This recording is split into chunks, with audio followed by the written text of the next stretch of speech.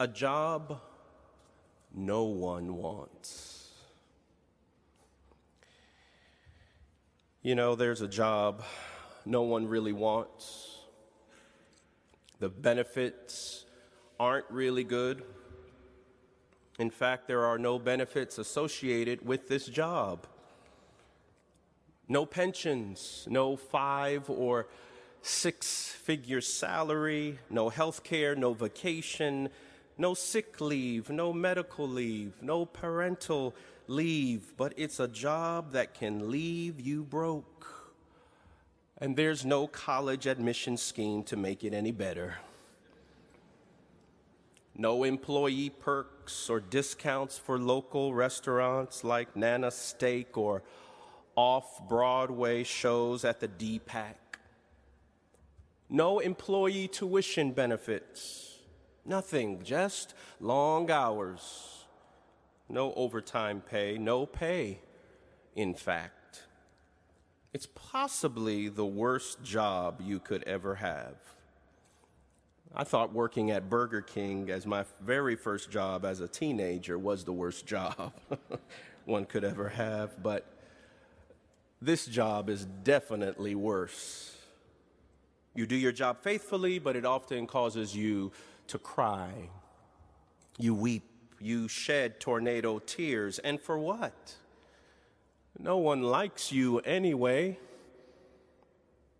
There are cheers, there are no cheers, but lots of jeers. No one likes what you do and what you say. Not even your own family understands.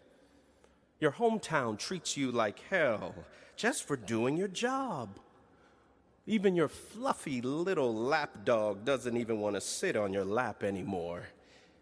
This has got to be the worst job ever. Do you know what job I'm talking about? To be a prophet. That's the job no one wants. I mean, some may be eager for it, but they have no idea what they are asking for, because if you really want it, you don't know what a prophet is or what happens to prophets. A prophet in the Old Testament is one who is called, or one who's called forth to hear and disseminate God's instructions. Through them, God addresses God's people. Prophets like Jeremiah and Isaiah had jobs to pluck up and to pull down, to destroy and to overthrow, to build and to plant. Isaiah once said, "The Lord will afflict with scabs the heads of the daughters of Zion." Sounds like a very uplifting position. Prophets were not singing saints or moralizing poets, but were, as Jewish rabbi and theologian Abraham Heschel says, assaulters of the mind who spoke truth to power. They were set against the power brokers in their societies. And who would want to do that day in and day out? Prophets reject the status quo and speak words of resistance. Heschel puts it like this: their words are onslaughts, scuttling illusions of false security, challenging evasions, calling faith to account, questioning prudence and impartiality. What a job to carry the divine response into a material reality. It is a beautiful, torturous job. A burdensome joy that no one really wants, to be sent to say no to society and yes to God's will in the face of social denial and opposition, to subvert and critique the religious, political, and social establishments and announce a radical new future, to pronounce a word of judgment and salvation. The prophet's word is a scream in the night while the world is at ease and asleep. The prophets feel the blast from heaven. Who would want this job? I mean, prophet does not make the list of dreams you have for your children. So-called modern-day prophets and prophetesses usually present themselves as seers, fortune tellers of the future. But more than foretellers, biblical prophets are truth tellers. Beware of self-proclaimed prophets in our time, for they may only be out to make profits.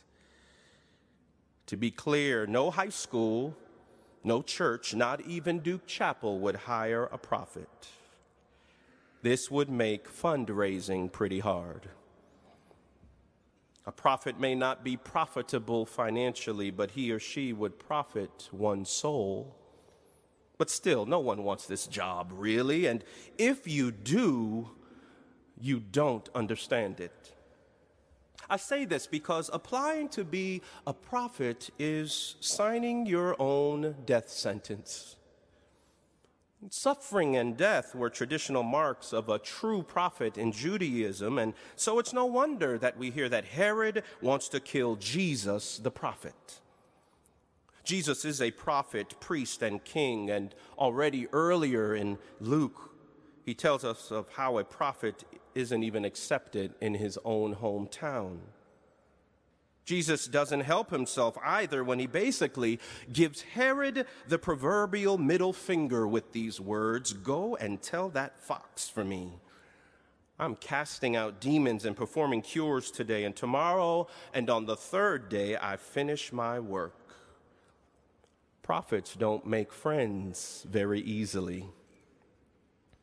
Even the so-called city of peace, Jerusalem, is an enemy of prophets. Jesus says, "I must be on my way because it is impossible for a prophet to be killed outside of Jerusalem." Jerusalem, Jerusalem, the city that kills the prophets and stones those who are sent to it. The irony is that the city of peace kills, making the place of peace deadly poison for prophets. A certain kind of peace can be deadly, especially for prophets, even in the holy city of Jerusalem, as we have seen throughout church history even. Religious holiness can fuel horror. This isn't what we expect. But Jerusalem had already been the context where prophets had been killed. In Jeremiah, in Matthew, in Acts, it's the place where even early Christian witnesses, including Stephen and James, would be martyred. Jerusalem, Jerusalem, the city that kills the prophets. Maintaining a semblance of peace can be poisonous for prophets. Who would want this job? President of Colgate Rochester Crozer Divinity School, Dr. Marvin McMickle, wrote a book titled, "Where Have All the Prophets Gone?" He speaks about our contemporary time and how prophets are missing in action. Where have they gone? Perhaps they've gone missing because they've been killed. In Jerusalem, in U.S. cities, in prisons, on the border, at our universities, maybe they're missing because of all of the killing. Nowhere is safe when you're a prophet, not even your own home. Jerusalem is the place where God goes to die, and religious and political hands are bloodied with a prophet's death. Do you see why being a prophet is a job no one wants? They have bullseyes right between their very own eyes, or on their backs, or on their lips because they speak truth to power. They tell hard truths that we don't want to hear.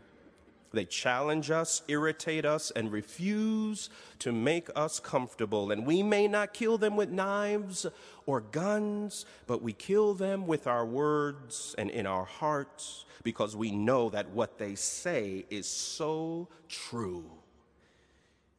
Therefore, we aim to give them pain. We want prophets to suffer and eventually die because we can't handle the truth, and we want it buried as far beneath the ground as possible. The world, the church, doesn't want the truth because it would mean being transformed into something else. So we kill prophets in holy places, of all places. Deep down, we know what they're saying is right.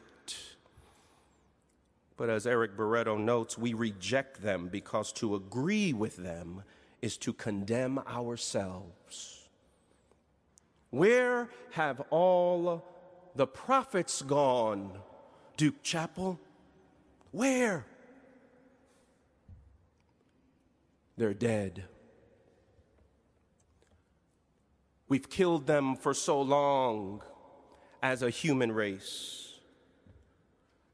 And in the biblical setting for today, by killing the prophet, God is killed. And this makes sense because often we can't handle what God requires of us, because if we face God, we would have to face our true selves, and we don't want to do that. And so we become like Herod, happy to kill God so someone else can run the world and control how it works. Who would want to be a prophet? Are there any takers here this morning? No one wants to be a prophet, and if they do, they don't understand what it means. As one theologian says, it is a distinction and an affliction. It is a gift and a curse. It is a blessing and a burden, sweet yet torturous. Prophets like Jeremiah experience grief. My joy is gone. Grief is upon me. My heart is sick, he says. And you know, prophets are lonely. I sat alone, Jeremiah said, because thy hand was upon me. And even Jesus once told his disciples when they fell asleep on him at a critical time, can't you just stay awake with me for 1 hour? Prophets often find themselves by themselves in their jobs, not able to please anyone any of the time. This is a job no one wants.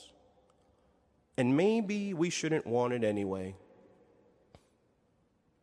because it would mean as a prophet you would have to live in and with lament day in and day out.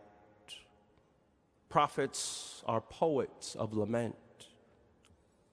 And this is exactly what Jesus expresses when he says, Jerusalem, Jerusalem, the city that kills the prophets and stones those who are sent to it. How often have I desired to gather your children together as a hen gathers her brood under her wings, and you were not willing. Jesus laments what Jerusalem does to prophets and what it will do to him. Later on, he weeps over the city as he approaches it. But as a prophet, he reveals this message of doom and gloom. But if we're paying attention, there's also this message of hope. He laments how Jerusalem treats prophets, yet he is a prophet of love and compassion when he says, how often have I desired to gather your children together as a hen gathers her brood under wings, and you were not willing. He laments and he loves in a feminine way, like a hen gathering her brood under wings. He confronts resistance and hate with unfailing love.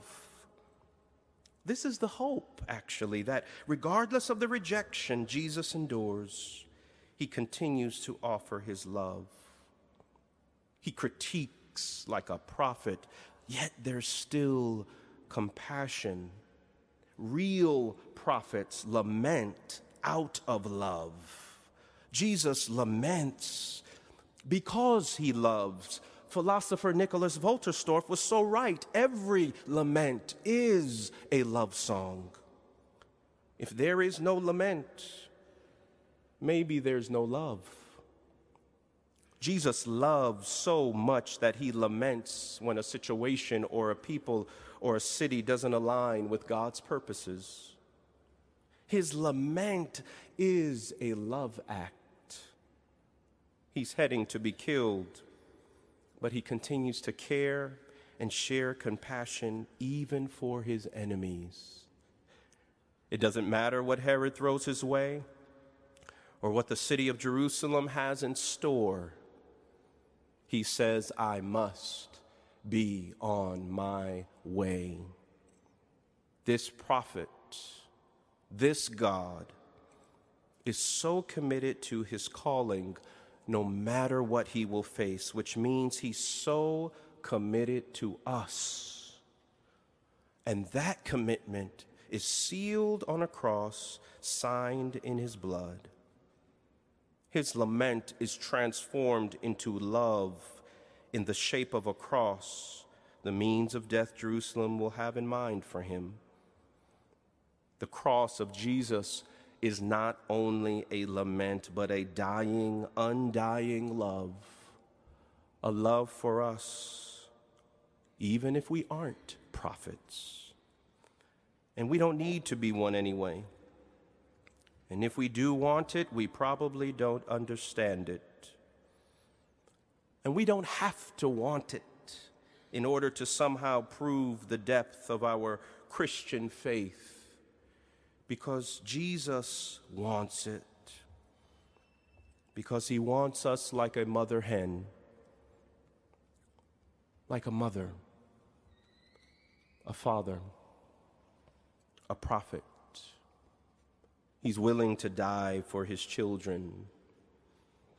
And he goes on his way to the city where it will happen.